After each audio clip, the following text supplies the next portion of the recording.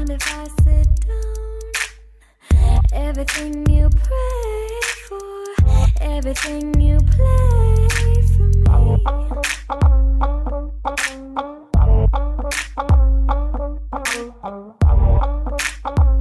Hi, and welcome to Be More Now.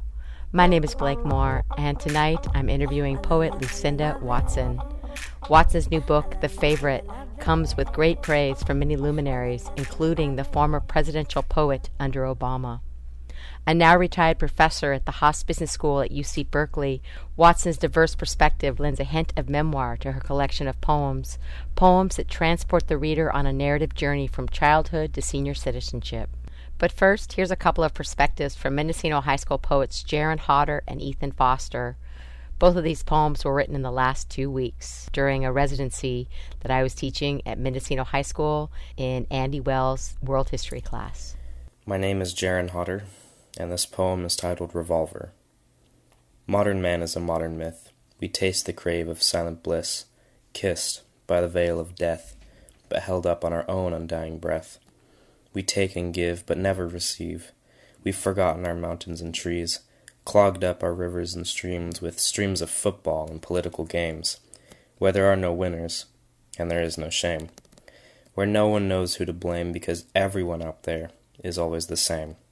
Division over equality, that's not what this means to me. The fact is we care more about making sure the other guy's wrong than assuring them their liberty. It's all a conspiracy, but what's the use? You can't fix a problem when you don't know you're being abused. Humans' greatest triumph may be empathy. Humans' greatest weakness may be lack of organization, but humans' greatest failure is hatred. Thank you. My name is Ethan Foster, and I will be reading my poem, Bacon Pancakes. We sit here twiddling our thumbs as the world around us goes. We sit here dreaming and hoping and yearning for more. Yet all this wanting and planting of seeds of ideas grow. We create a life, a goal, the reality we want, more.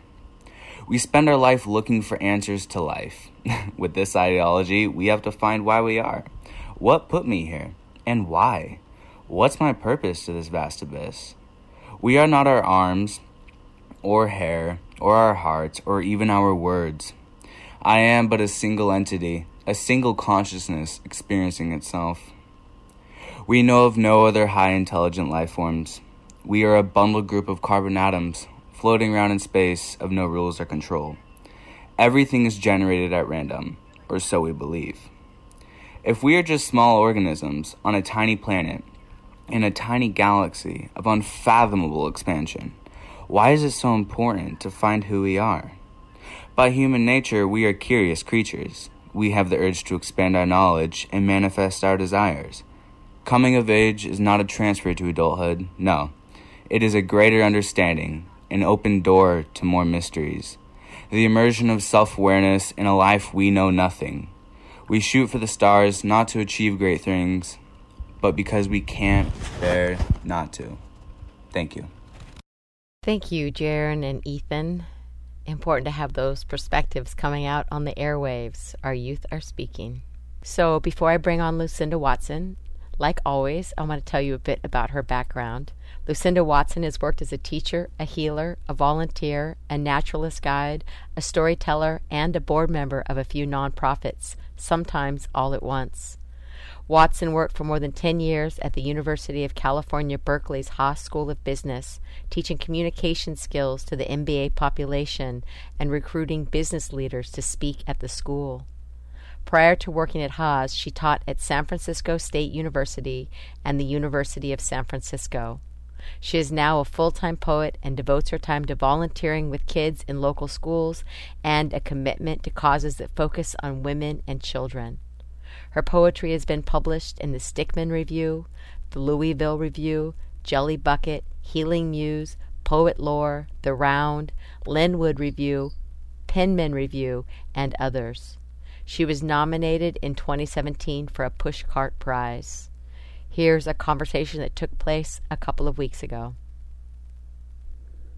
I'm here talking with Lucinda Watson. I'm really happy you're here with me on Be More Now. Well, thank you so much. I'm very happy to be here. I always love talking about my work. Yes, right? Why don't you start us off by sharing a poem so the audience gets a glimpse to your style and voice? I would be happy to. So I grew up in Connecticut where we had a road called the Merritt Parkway, which seemed to take us everywhere. And I wrote this poem because it's such a strong memory of my family getting in the car, going to visit my grandparents. And the poem is called Road Trip. We are all naked in the back seat of a 1957 Plymouth station wagon in late June in Connecticut. The sticky, shiny plastic has cracks that bite us. My mother says it's 87 and counting. No one is saying a word. White dresses are layered like doll clothes across the way back, and I can hear them crackle against each other as we do at home. We are all too hot, but Mom says, sit still, as she drives, her flamenco skirt fanned around her, the wagon slithering like a snake up the Merritt Parkway. We are visiting Grandfather, and since we are never clean enough, we'll be hauled out at a rest stop to be straitjacketed into dresses, and our mother's hope for acceptance after 9 years, 6 children, 5 daughters, and 1 son who rides shotgun and wears what he wants. That sums it up so great. He wears what he wants. We're all starched and miserable. He's got his feet up on the dashboard in the front seat doing whatever he wants, you know. Those are the days. Thank God that doesn't happen anymore. Well, you know, that's kind of what I wanted to say is just congratulations on this marvelous book of poems, because what I see is it not only frames the journey from girlhood into womanhood, it's obviously a heroine's journey because you feel that, but it also refuses to stop at the, what I quotes, my bunny quotes, the prime of womanhood. And instead it, you know, really lifts the curtain on how life continues to meander and actualize into its own midlife and maturity. And this is so refreshing because I know myself, and so often women, you know, we receive the message that life stops when we're over 40, since that contemporary youth-driven culture puts us out to pasture, but you totally go around that. And the way that the book progresses, you show that that's when we really start having our profound discoveries and can actually make more of an impact when we take those discoveries out into the world. And I'm curious, did you deliberately create the collection as an expedition through life via poetic exploration instead of a memoir? Is that what made you make that choice? Well, that's a really interesting question. I think that as a poet, it's difficult because people assume, number one, and you have to excuse me because I'm going to answer you obliquely, but I will get there. People assume that it is memoir, but the wonderful thing about poetry is you can take a moment in time. Some people just do this and automatically, and others don't. But for me, I hear a phrase or I see something that makes you reminded of a situation. So, of course, you take that situation and start to write about it, but then you don't necessarily stick to it. It's whatever it turns into that's interesting. So I've been writing poetry all my life, but I started seriously writing it in my 40s, and I'm now 71. So finally, I think in my 50s or 60s, I started sending it out to be published. So I had a pretty good collection of poems, and I have a long dining room table, and I took the poems that were really important to me that I wanted to include in the book, and I just laid them out on the table so I could see what kind of order they would be in. And miraculously, the order just found itself because there were so many childhood poems and then kind of a middle-aged period poems and then this series of awakening poems, and I thought, okay, that's it. That's what's going to make sense. And I really feel that when you're writing a book or when you're doing anything, I have a lot of younger friends because I used to teach, and I'm so grateful for their presence in my life. And I'm also constantly amazed at how many times they ask me for advice. So for me, writing the book was like, okay, I've been through this. I'm real. I'm real. I screwed up so many times. Just like you're doing right now. Exactly. Yes. And so that's how it came about. I just thought it's a logical progression. That's what it was for me. I like that, and I think that as a poet, say you take various poetic license I know I'm a poet also, and I might blend experiences, but the emotion and the imagery for me is straight up memoir to some degree. It's my own, it comes from your own experience. Mm-hmm. So in that sense, I think kind of all poetry has that reflection of a memoir anyway. But I think that the difference with poetry is there's a way that you can reveal yourself and still remain intact, so to speak. Does that make sense? Yeah, it does. Sometimes I don't know about you, but sometimes I write poems, though, that are like they're nothing to do with me. I don't know where they come from. I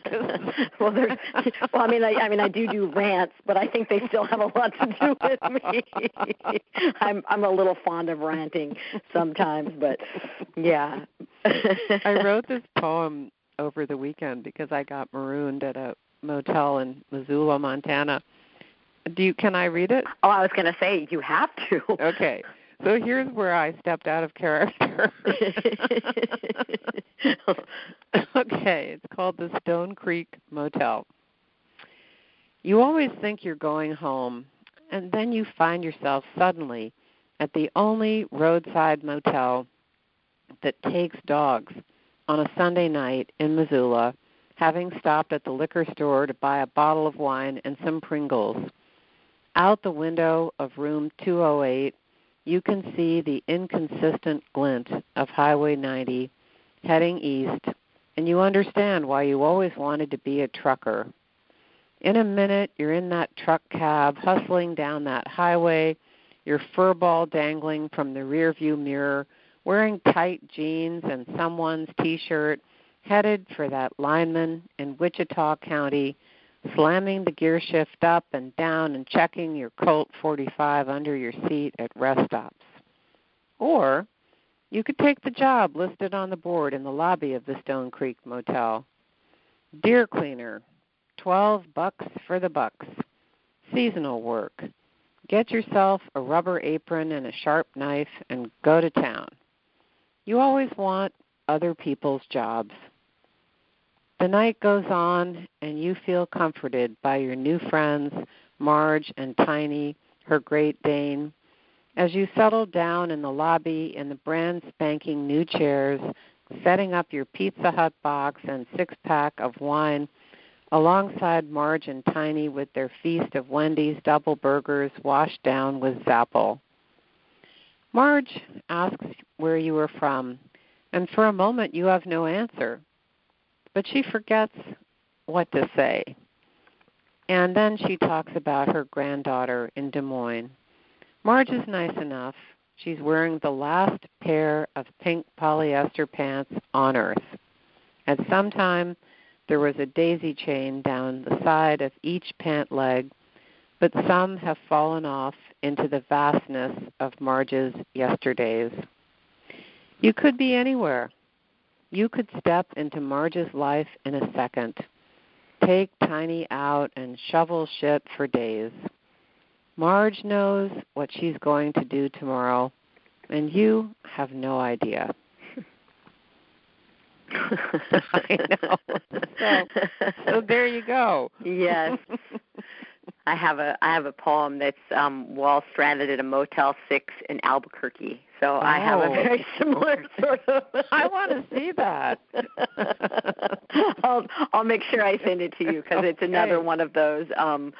It's that when you're someplace outside of your world and you just get to be kind of like an astronaut, right? You travel in, and then of course we project our reality all over everything. So it is so much us. That's a wonderful poem. Yeah. Oh, thanks. And what were you doing? I took a COVID vacation, where you drive a long ways and get someplace, and then you're and the flight was canceled, and they had no way. The airline was too small, a little plane, so they just said, "Well, find yourself a place to stay." So we got in the van and we found the place, and it was. I love motels. Actually, I was thinking a really interesting book would be to go stay in the same motel for like a week, and every night go downstairs and meet someone new, right? And just write about it, because people are so fascinating to me. I bet they are to you too. Oh, absolutely. I have this dream of someday doing that, something like that, just in Morocco, because I love the Moroccan culture so much, and I'm always fascinated by how people are just so unique and so different, and the people you encounter. I've spent, just pockets of time in places, but I completely agree. So I'm curious about you in that, how did you pick, you got your book divided into 3 sections. Yeah. Can you talk a little bit about yourself in those sections and maybe share a poem from each of those sections? Sure. I'd be happy to. Well, first I was a incredibly shy child who, I remember my mother, I come from a family of 6, and my mother was always, why don't you want to go to so-and-so's house and do such and such? And all I really wanted to do was stay home and read. That would have been the perfect day for me, but obviously we can't let our children do that all the time. And my childhood poems there are a lot of poems about hiding and about adventures in nature, and I think because I'm just very grateful, because the other day I was talking to my daughter who's in LA, and I looked out the window and there was just this incredible bird that flew by. So I said, oh, I wish you were here. I could show you this bird. It's so beautiful. And she said, Mom, that's one of the biggest gifts you gave me, is that you would stop our lives to show us some kind of natural beauty. And I think to get that compliment, it meant so much to me, and I think if you have that gift, my mom gave it to me. So if you have it, you can always be distracted by beauty, and it takes you out of whatever you may be experiencing, be it negative or positive. But it's a wonderful gift to connect with the world and to notice, the Buddhist thing, notice. And so I think that's what I did as a child. I'm sure you did too, right? Yeah, and you don't always realize you're doing it until later, and you reflect back. And for me, I recognized my connection with plants, and that was always a kind of an escape place for me. It was a place I could go in and be completely accepted and thoroughly absorbed. So, yes. Where did you grow up? I grew up in Southern California, Los Angeles. Yeah, beautiful gardens and stuff. Yeah, I mean, that tropical desert, that man-made tropics kind of an environment is where I grew up. And we had, the passion flowers and the bird of paradise, all the kind of classic bougainvillea and those classic flowers of the warmer climates, so it was special. And so then the second section for you, so you went from being that child, and then why don't you read another poem from the first section? Okay, I'd be happy to. This is one of my favorites. It's called Across the Pond. I used to take the old red canoe after school, before my brother got it, and find freedom on the pond, though it was covered in algae and fingers of weeds that grabbed you from under. Out I would go, a silent paddler, learned at midnight when humans slept, dipping into the dark water with a perfect arc of stroke, a sliver of silver, a flash of speed, Pocahontas with no braids, paddling to the island, floating on the lake, with birch trees like antennas poking up to the sky. I was invisible. The canoe always found its shelf under trees who bent down to cover me, and my hand took the frayed gray rope held before by prior escapees and wrapped a bowline around the harsh white and black of the bark on the tree trunk. I was safe. Utterly still on the verdant moss, velvet skin to caress, lying back softly. My hair was green, my hands were green, the camouflage was working. It always worked. No one could find me here. The birches were wrapped in paper bark with messages underneath like ancient Greek tablets only I could translate. Sometimes it took all afternoon. I was a stubborn child, and waiting was my middle name. Small and large ants crisscrossed my bony ankles like feathers against skin. A snake came and went. There was a bird call. The island was so still, nothing could move it off its anchor. I learned everything I know from that bark. Well, that's exactly what I was talking about. Yeah, it's funny, huh? Yeah, it's that thing where someone mentioned how poets can often, it comes from I don't want to say, I hear it all the time, a traumatic place or from suffering or whatever else. And I think that there is a level of inherent, I guess it's loneliness or longing for a connection that sends us into the natural world in the ways that it happens, I think, because you get that reflected back. That's a beautiful poem. I love that. Oh, thank you. Mm-hmm. Wonderful. I love that memory. I mean, don't you have those just amazing? Oh, yes. Yes. We're so lucky. I feel like we're so lucky because especially in today's world where it's so difficult to have that sense of peace or joy or magic, and it's just wonderful that we have that. Yeah, that we had those elements of freedom, even though at the time we didn't realize how free we really were. Yeah. There's that element of it as well. Yeah. But I think that everybody has those feelings with nature, but one of the gifts of a poet is you get to talk about it for everybody else. Oh, that's how I feel. Oh, yeah, that's it.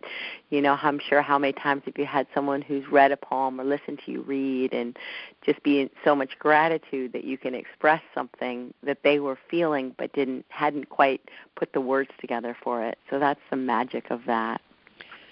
Yeah, what about I was just going to say I was lucky enough a couple of times to study with Sharon Olds, and I find her poetry so incredible. It's so visceral that I just love it. And also Richard Blanco, who was Obama's inaugural poet. I've studied with him as well, and I love their stories because you're just in this little moment, you're swept up, and it doesn't matter if it's about Richard's Cuban family coming to Florida on a vacation and dragging food containers through the lobby. I mean, somehow, we all have those funny memories, and I love his work. I think he's fabulous. And he also loves yours. On the back jacket of your book, he gave you a very, very nice recommendation. Yes, he did. He's a generous fellow and a charming guy. He's also really handsome, which helps. I can't help it. I'm a sucker for a handsome I noticed that you have a couple poems in your third section that speak to that in this really wonderful way about your own personal desires and how they don't go away no matter how old you are. No. You just express them differently. And that's so wonderful. So why don't you talk a little bit about the second section before I jump off to the third, just because I'm linear that way. The poems change their tone in the middle section. Why don't you talk a bit to that and also what you were doing during that time of your life? So I think, that was when I had just gotten divorced. I was working at a business school teaching communication. And, I had gotten married when I was in my early 20s. So here I was, 45, suddenly single. And it never occurred to me how difficult it would be to find someone to fall in love with, because the first man I fell in love with, after a year, he said, I'm going back to my wife, even though they'd been divorced. And so I kind of had this, constant analysis going on of okay, what can I do? What should I be doing? Thinking way too much about men and what they could bring me and why didn't I have one and what was wrong with me. And then I would meet one that I would actually like, and it would be so stressful to have that kind of relationship where you're like, oh my God, is he going to call? I mean, when I think about the amount of time I spent thinking about men, if I'd spent it working, I would have been so much better off. I mean, really. It's just ridiculous. But, I was raised to be a pretty charming woman.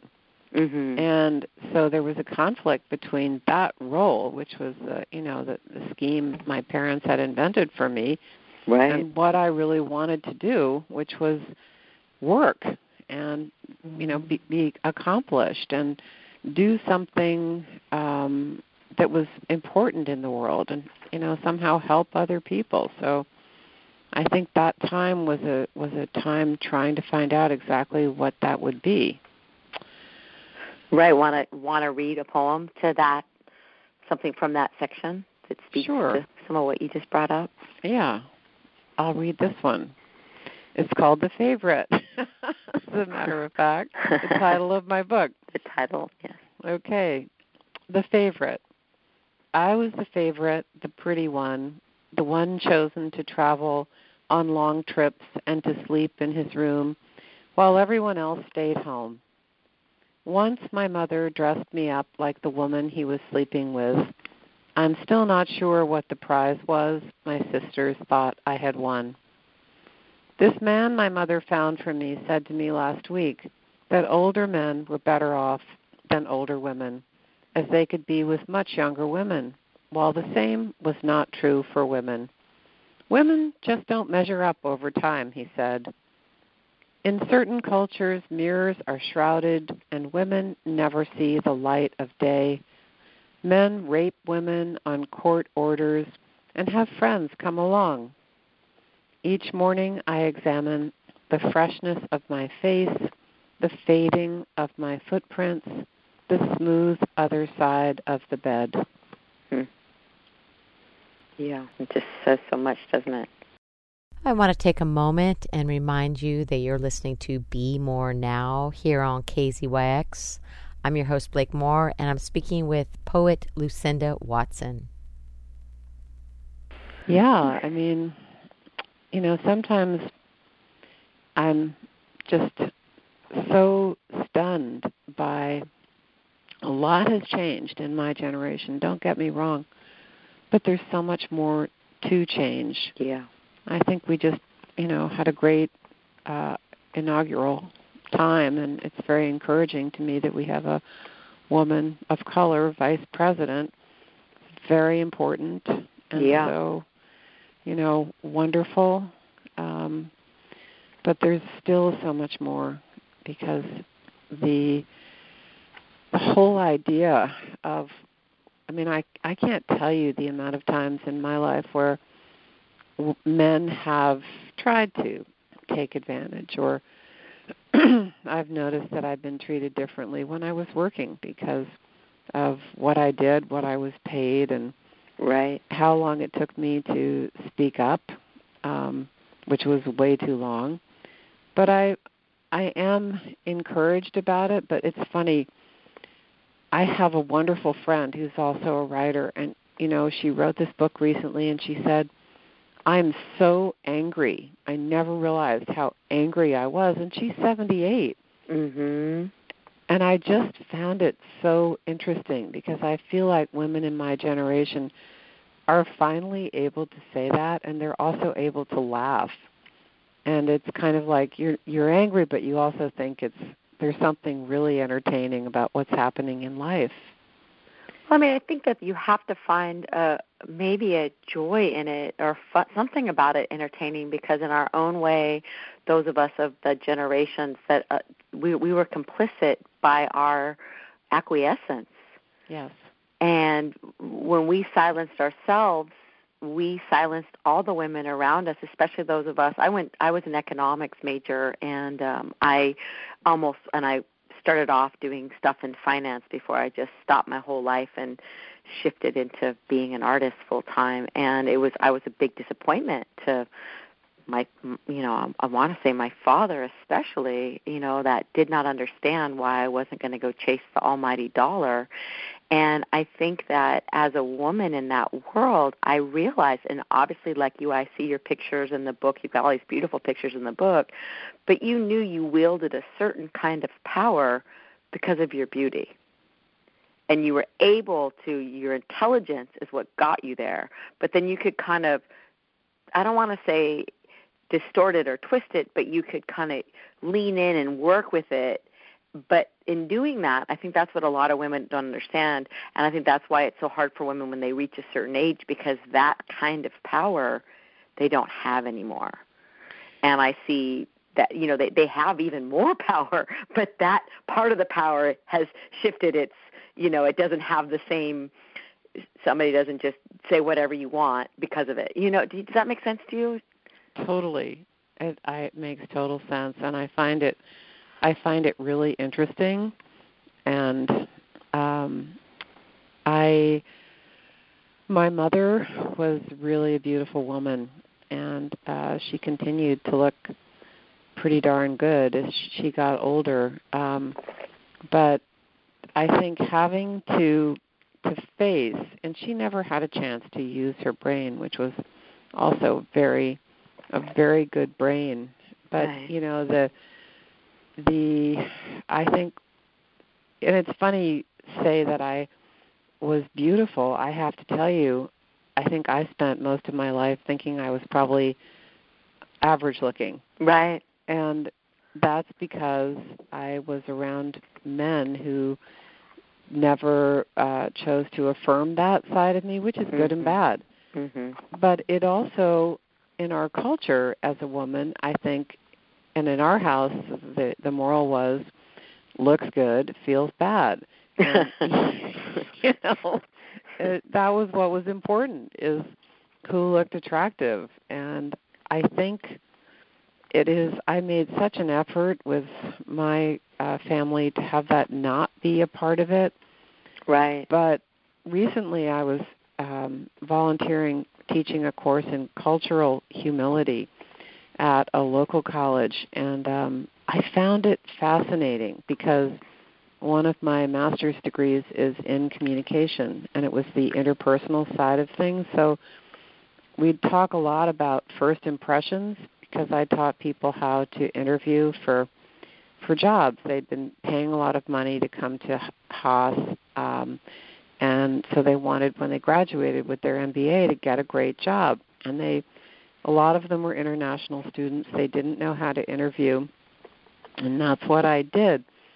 But it's very difficult because we judge people on their first impression without even thinking about it. Within the first, 10 seconds, we've checked out that whole person and made a judgment call about trust or not trust. And trust is what makes us want to hire them, some similar something.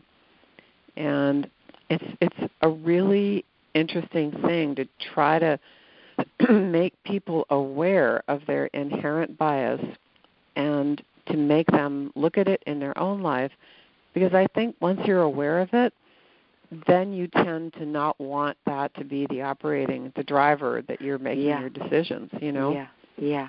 But that's right. It's a matter of understanding that you're doing it rather than, well, I don't do that.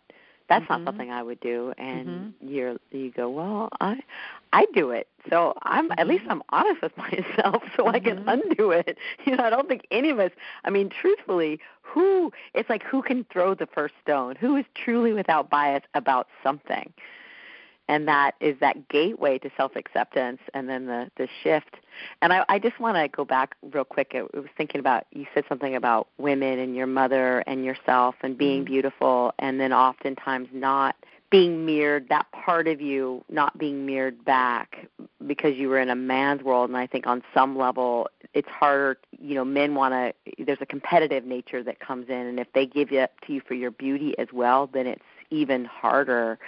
And women do what we do to achieve that. And I have there's this amazing image going around. I'm sure you've seen it. It's viral.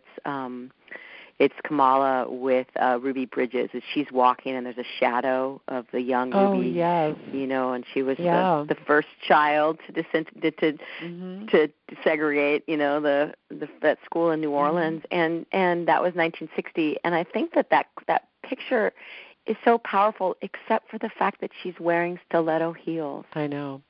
And that when I saw that, so I was just like, oh, God, can't you be wearing sensible shoes?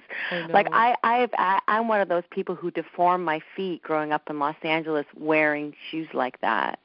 I have bunions to this day that are a direct result from dancing in, 3-inch stilettos and thinking that was what we did. And that really I see this this. So anyway, yes. No, that's so funny because I thought the same thing. And I think Nancy Pelosi also wears very high heels like that. And I agree with you 100%. It's just like a message that, oh, God, please don't put that message there. Right. It's like we have so much ability to transform through those images, and now how many women are going to think, yeah, those heels are powerful, like I'm the dominatrix, I can stomp on you with my heels, but can you run in them? No. Can you run? No. I have a really good friend who was a drag queen, and his whole thing was he would always say, if you can't run in these shoes, do not be wearing them. Because, he was the old school, that he had to run from people who wanted to beat him up, it was for reals. And I feel so challenged by the imagery that gets put through that does. And I think that's one of the reasons why I loved your book so much, because you really are speaking to that aspect of, you were at the Haas School of Business at Berkeley, so you were in the business world, and how many women were doing what you were doing? Well, some of those friends that I mentioned earlier, the younger friends, are my former students there. And, what was really interesting to me is I would say most of those women were extraordinarily successful in their lives. They're now in their 50s, the ones that are still we're still friendly with. And they would question me. I did a lot of stuff. I even had people wear their interviewing suit to meet me so I could tell them if I thought it was good or not. And then they would ask me about attractiveness and, how should I relate to this or that? And I said what you had said earlier. I would say to them, look, if some guy is doing the interviewing and, why would you want to play down? Use everything you can. Yeah, use it all. Use it all. I'm so glad you agree. Well, that's the way you survive then, you have to. And it's kind of like, would a man not use his all? You're going to use everything you can to get there. I would say don't use it all to the point where you prostitute your body to get something. But I had those offers. Yeah. And I had a couple of experiences that were, very, very much Me Too moments that I, instead of going along, I just stepped out, and that's, I left the environment because I realized there was no way that I was going to be able to change it from within, and it just rattled me to a degree that I didn't want anything to do with it. I don't blame you. That was a tough environment. And I think that men in those days, they would I found that they would challenge me and say the worst things possible to see what my reaction was.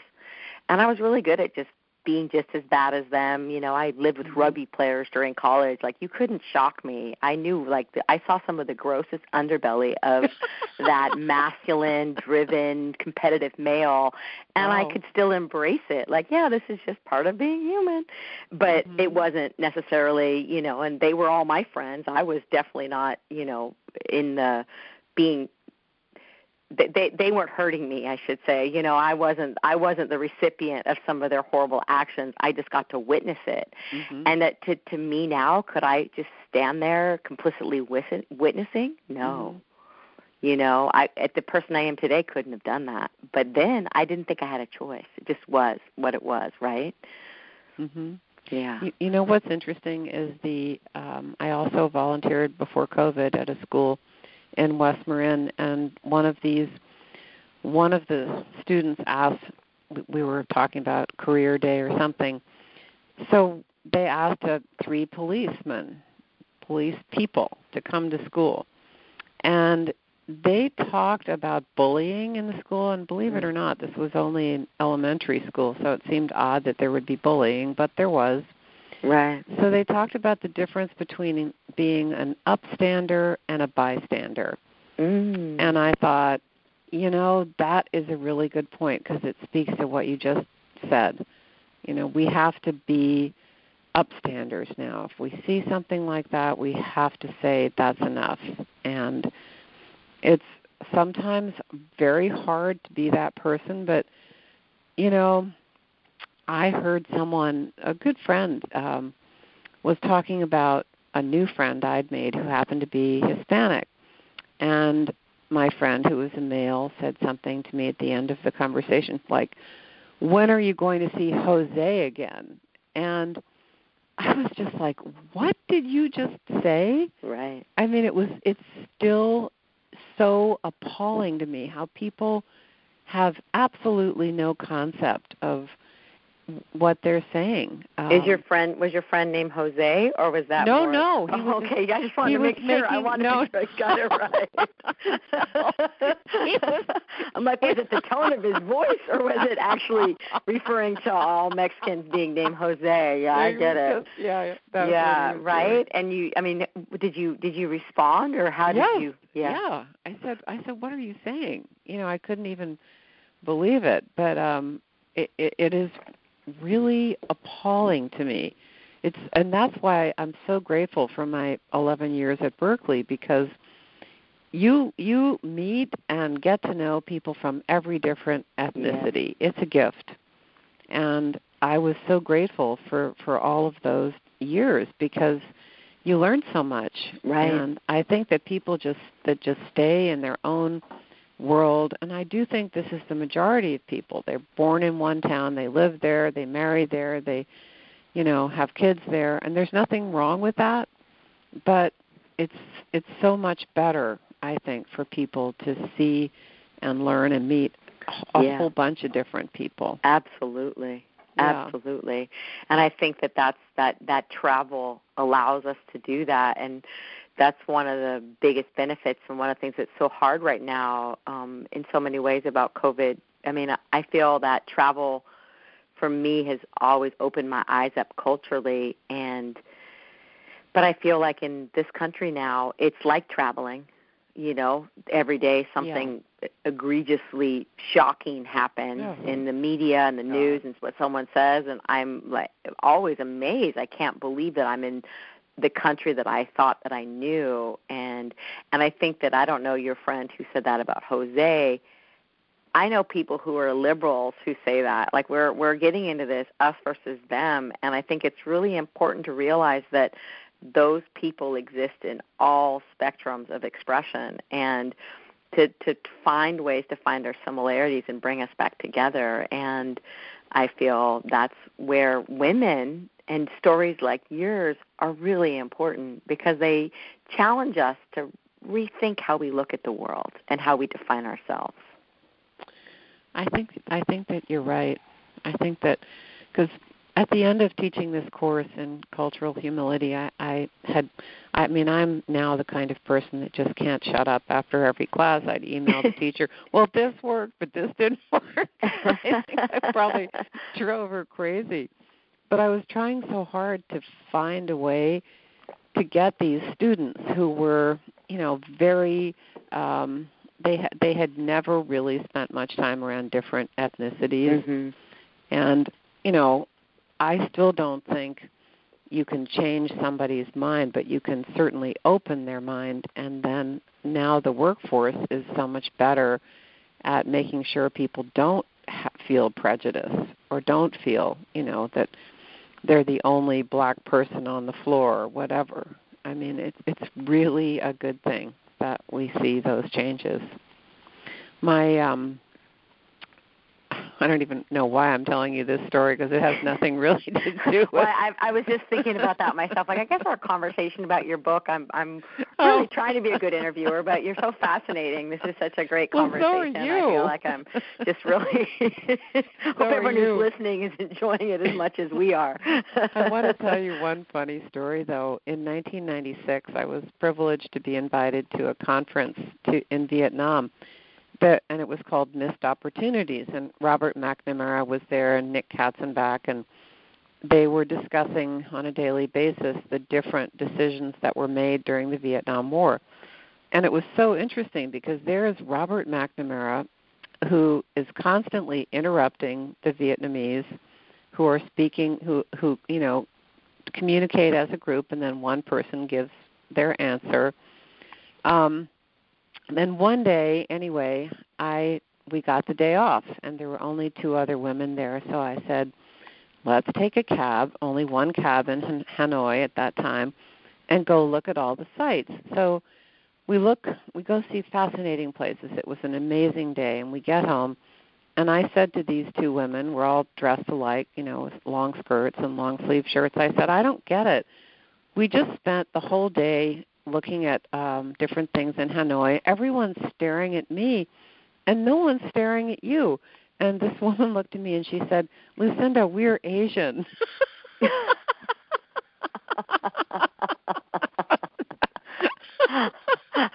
Like, hello. I'm so sorry. I shouldn't laugh so hard. But honest to God, it just shows I am a little bit of a space cadet. But you just, yeah. You didn't even realize that was why they were watching you. That's a nice story. But I think that also speaks to your own, that you weren't, oh my God, they're all staring at me because I'm the white woman in this world. You were actually just being yourself and comfortable there. So you were confused. Why are they looking at me? I drive an art car, and I have friends that drive with me in my car, and I've had one of my friends, I've had it happen many a times that someone says, like, why are people staring at us? And you're like, oh, yeah, I'm in an art car. Yeah, that's why you're getting stared at. That happens. Well, wait, so what is an art car? It's just I painted all over my car. I've got art and poetry and paintings on my car. I'll send you a picture. Wonderful. Yeah.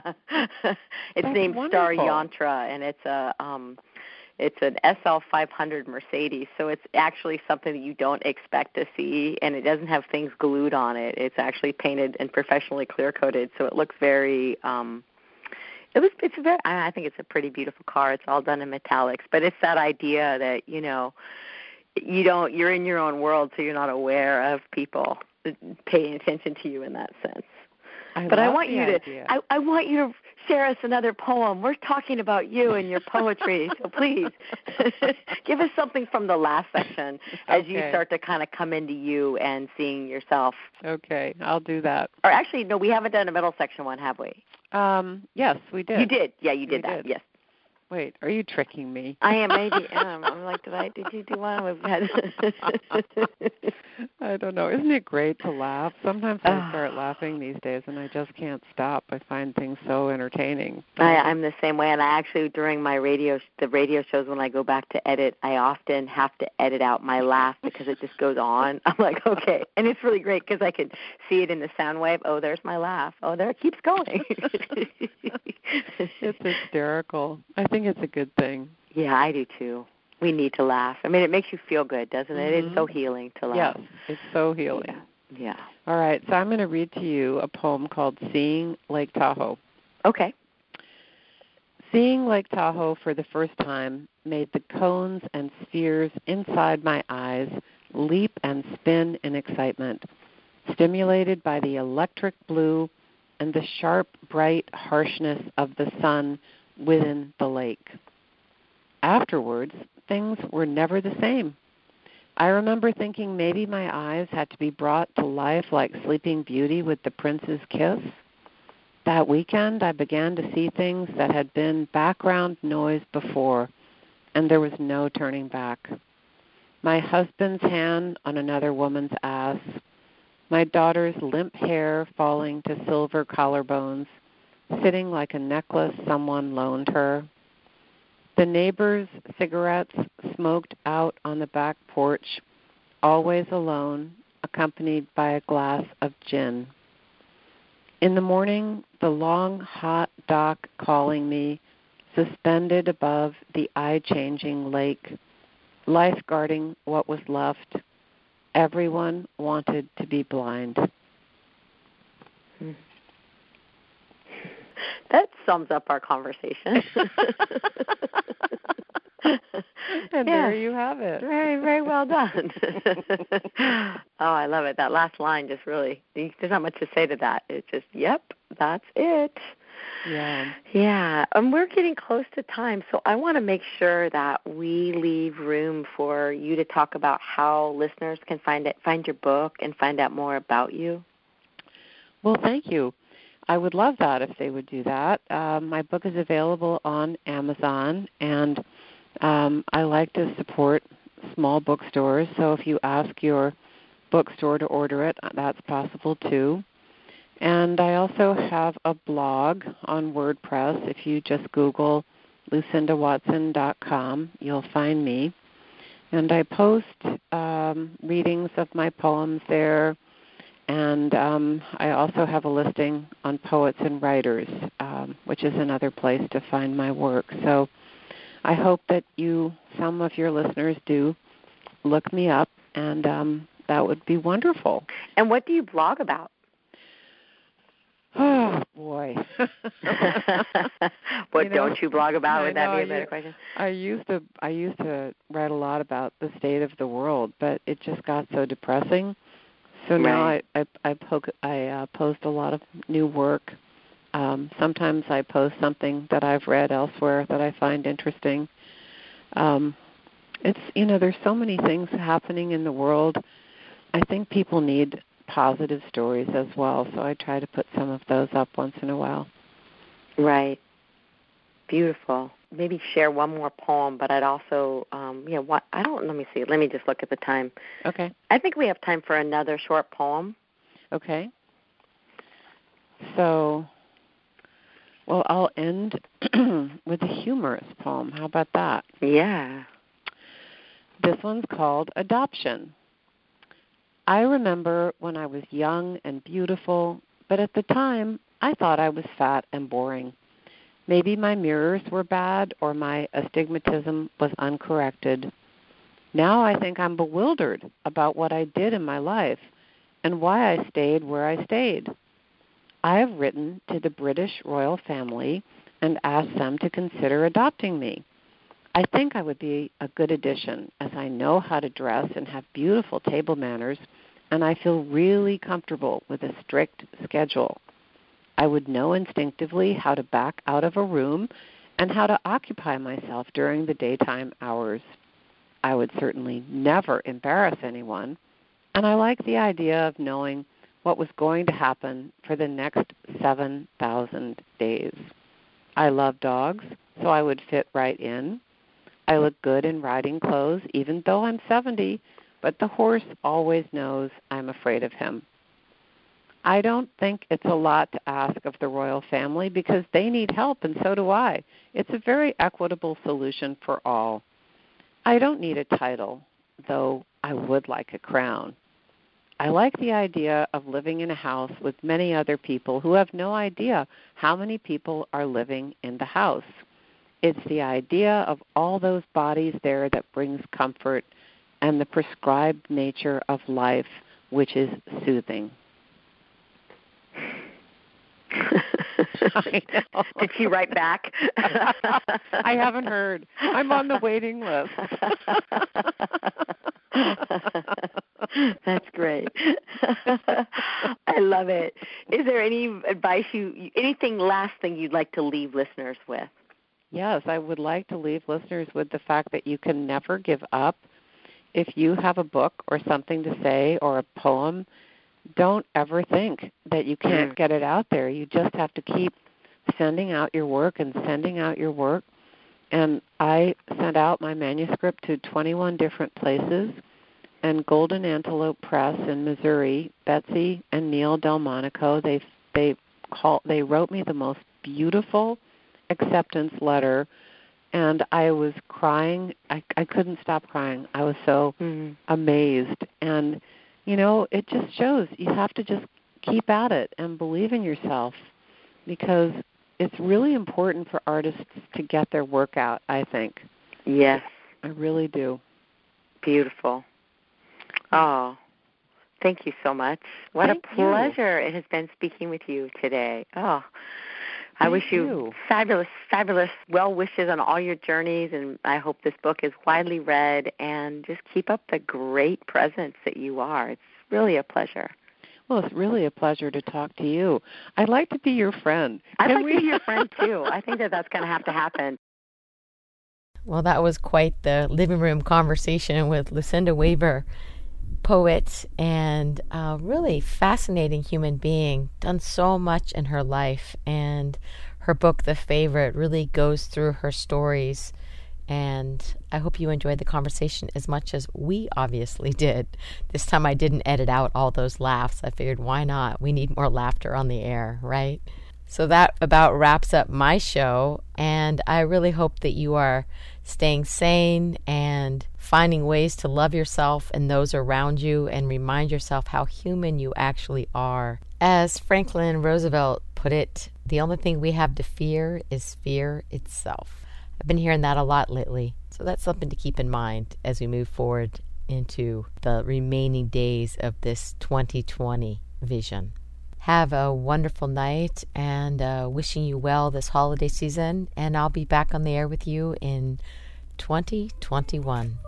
Thanks so much for listening.